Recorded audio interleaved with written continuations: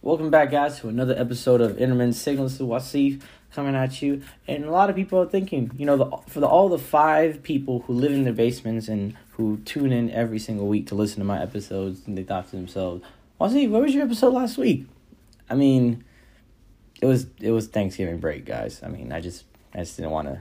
I was lazy. I'm just lazy. To be honest, that's my excuse. I'm lazy. I'm going to get back on it. That's my fault. I'm trying to see, now, don't quote me on this. I'm thinking of potentially releasing 2 episodes this week just to cancel out the 0 episodes from last week. But, again, it depends on just how I feel, honestly. I have you probably already know what today's topic is about, looking at the little title. That's what you call it? That's what you call it.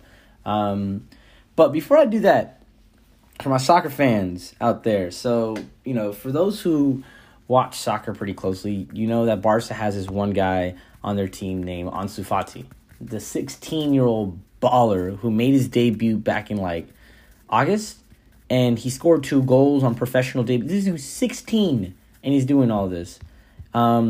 It's just, I'm just reading the news right now. I just want to read the numbers to you guys.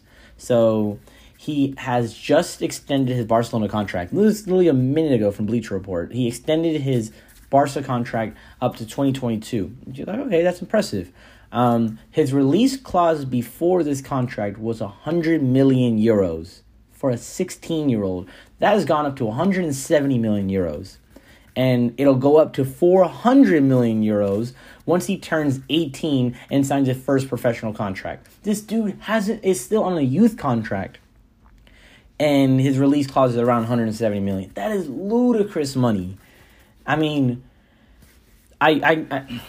you people say, oh, the release clause has gone too much. I mean, honestly, release clauses are bullshit. Release clauses are made to be ludicrous so other teams don't have to, so those teams will be, turned off by trying to sign a player like an Ansu Fati. I highly doubt Barca knows this, too. He's not worth 170 million euros right now.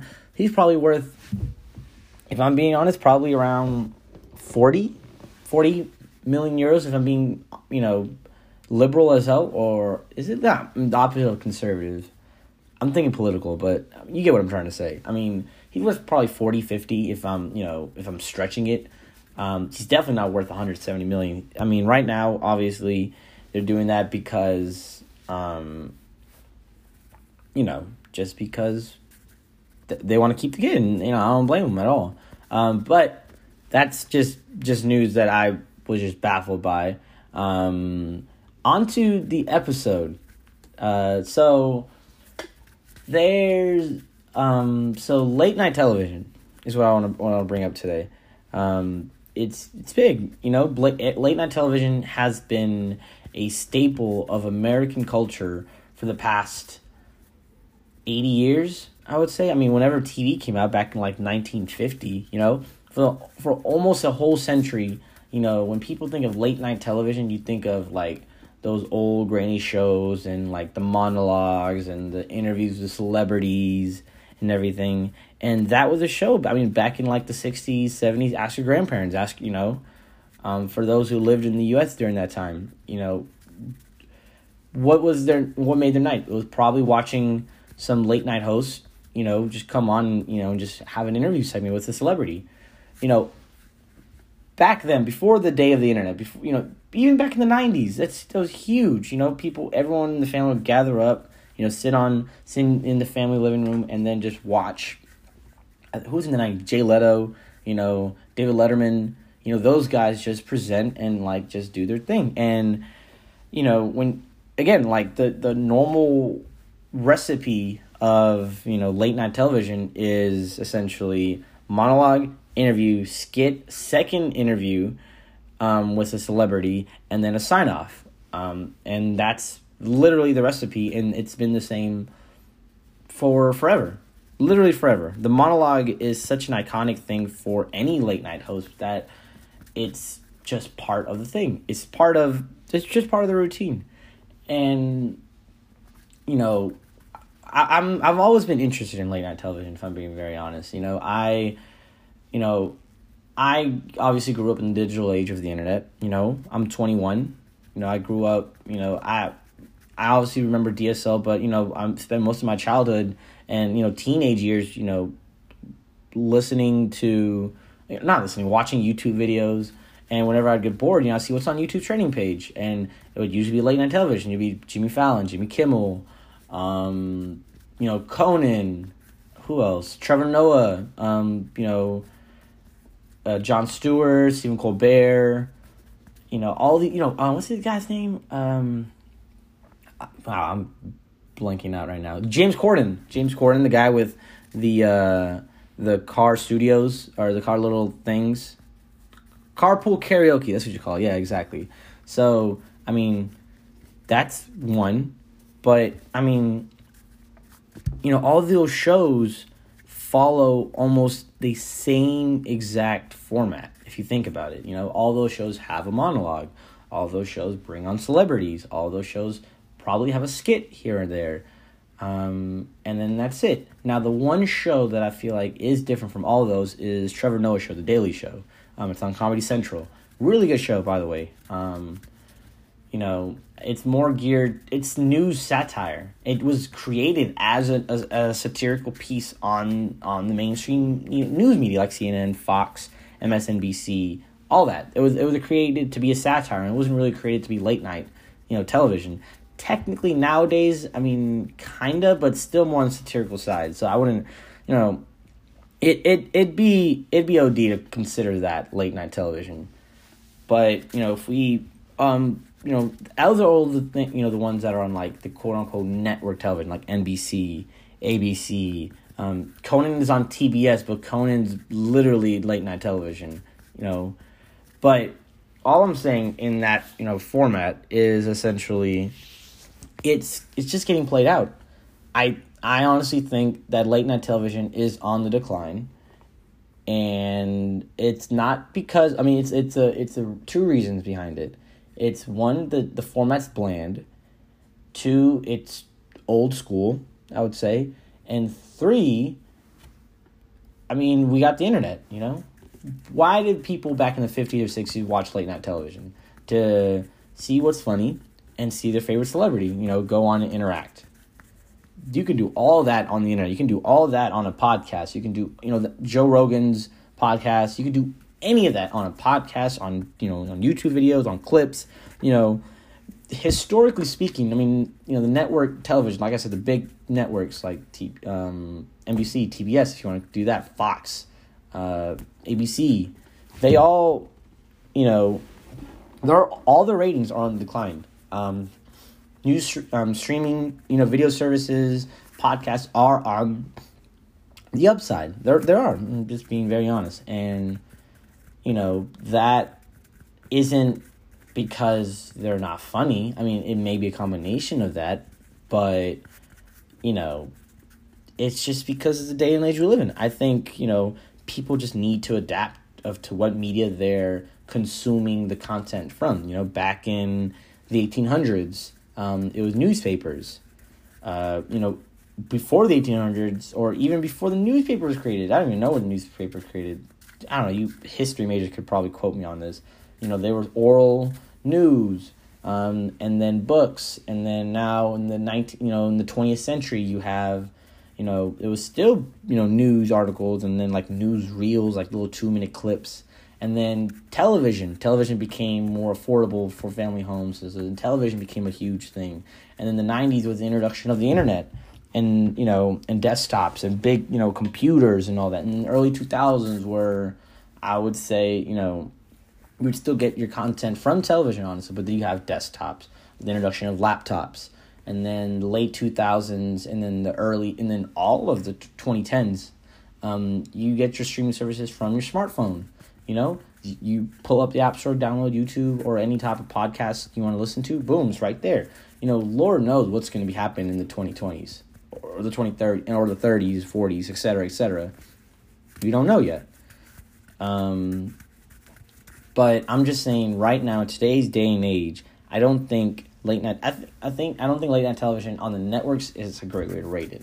I think now it's, you see it on YouTube now. They're late night television are putting clips of their YouTube of their best bits. 2, 3, 10-minute skits, not even skits, but like interviews or their monologues are putting on YouTube, and just seeing how that reacts. And if it reacts great, then great, they did something well. If not, then it sucked. I think that's how they're kind of rating it, essentially. But, okay, that's one reason. The next reason, like I said, was it's just kind of bland. I mean, what am I looking at? There's one, when I say bland, as in, the content's just not there, I'm just being very honest. I think one person did a really good job of adjusting to this new form, I would say, of how people, interact on, with the new medium, as in the internet instead of television, is Conan. Conan does a really, Conan, still has his show, on TBS. He lowered the format from an hour to 30 minutes. He does quick bits and everything. And honestly, people's attention spans are getting shorter and shorter. Maybe it was always short, but now he wants to, just hone in. And then he's also doing his own podcast, because he knows that, interviewing a celebrity, if he gets, 2 celebrities a night for a 30-minute show with including breaks, you get only 20 minutes of content, maybe 5 minutes with the celebrity, that's it, honestly. It's not a lot, and Conan knows that. That's why he ended up, did the podcast. He does, 1 or 2 hour podcast. People pop him into the TV, or not TV, on their phone, on their way to work, or, and just listen, he knows, he appreciates the longer format, and he does exactly that. I would say the next guy, who else is on late? Jimmy Fallon is another great one. He's the host of The Daily Show. No, I'm not The Daily Show, I'm sorry, The Tonight Show. The Tonight Show. And, throughout, quote-unquote, late-night history, the Tonight Show was considered the premier talk show, show to be on. That was Leto's show, that was Johnny Carson's show. That was the show that everyone wanted to watch. And, it's still probably the show to watch. I think that's still probably the highest rated, television show. It's hosted by NBC. NBC got it. Honestly, that's, NBC is known for that, the Tonight Show. And Jimmy Fallon is, I respect him. Well, I wouldn't respect him. He, if you notice with other late night commentators, they are usually a bit political. They are, it's true, it's being honest. But, Fallon makes it he tries to make his show as unpolitical as possible. Now, honestly, in today's day and age, it's hard. It's hard to do that, man. To be unpolitical in the format. I think politics do affect anything that you do in your life and anything, in relation to that. I just think that, I don't like that concept, but again, that's just my opinion. Obviously, that's Fallon's decision, totally respected. The one thing I don't like about Fallon's show, it's his fake laughter. He laughs at anything that, his guests bring up. Anything. And, a laugh is good if you're a host. Trust me, I've hosted multiple people onto my podcast. Having, laughing to a story or interacting with the other person just makes sense. It helps you move the story along. It enhances the story. It makes you funnier. It makes the other person funnier. It just helps both parties. But Fallon's laugh, he laughs so hard, and I personally think he's fake laughing just to make it look funnier than it should be. But his laugh is out of proportion, and again, that's just something that's a little bit of a peeve for me. But looking back at Fallon used to perform on Saturday Night Live back in the early 2000s. He just laughed at anything. Honestly, he would break character a lot on SNL, and again, that's just a conspiracy theory by me. I don't think he's fake laughing. I just think he laughs at anything.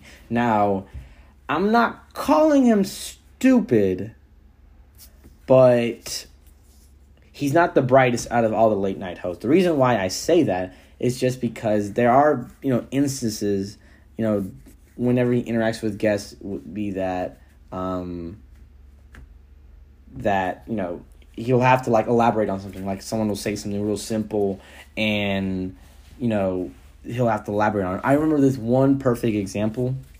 He had an interview with Louis C.K., and Louis C.K. was making a joke about how he loved taking naps. It was a really, easy thing. Really, like, simple. It's obviously a joke, Oh, he loves taking naps. Oh, okay. And, Louis C.K. is a naturally funny guy, so he'll, just talk about it. And one question I remember Jimmy brought up was, so Louis C.K. said, "Oh, naps my favorite thing in the world." And Jimmy Fallon says, "You like it more than sleeping." And I was just like, what? Bro, what are you talking about? What do you mean? And then, it would have been funny if, he just said that, then just moved on. But he just was adamant with that position. He was just like, what do you mean by napping? Like, do you lay down, you nap? And I'm thinking to myself, bro, what are you talking about, bro? And then he's like, well, do you nap on the bed or on the couch? And just like, all right, whatever. He just it made it too long. Not a fan. Who's the next guy that I wanted to talk about? Jimmy Kimmel. He's on ABC. Now, ABC is Disney owned. So, he does, obviously all late night shows, the point of late night shows is to promote whatever celebrity's promoting and just to enhance it to let the audience know. ABC is owned by Disney, and a lot of Kimmel's, shows that he promotes are Disney related movies, like the Avengers or, any Marvel, comic books. It seems a bit unnatural, but again, that's my opinion. Again, he made this one comment. He had an interview with not Uma Thurman, Billie Eilish, and he asked her, "Do you know who Van Halen is?" And Billie Eilish was like, "No, absolutely not." And then Jimmy tried to make it into a joke, like, "Oh, she doesn't know who Van Halen is." Bro, I have no idea who the fuck Van Halen is. Let me Google who she is right now, actually. Van Halen. Who the fuck is she? Oh, it's a he. Okay, well, it's a guy. And it's not a guy. It's a rock band. It's a whole group of people from the 70s. Bro, no one our age is going to know who this group guy is.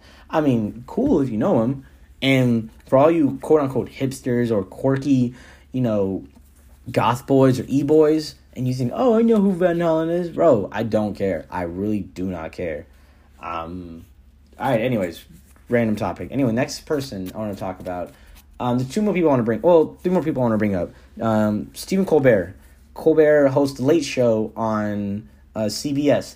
Now, Colbert is the opposite of Jimmy Fallon. He is very political in terms of, I would say he's very on the left side.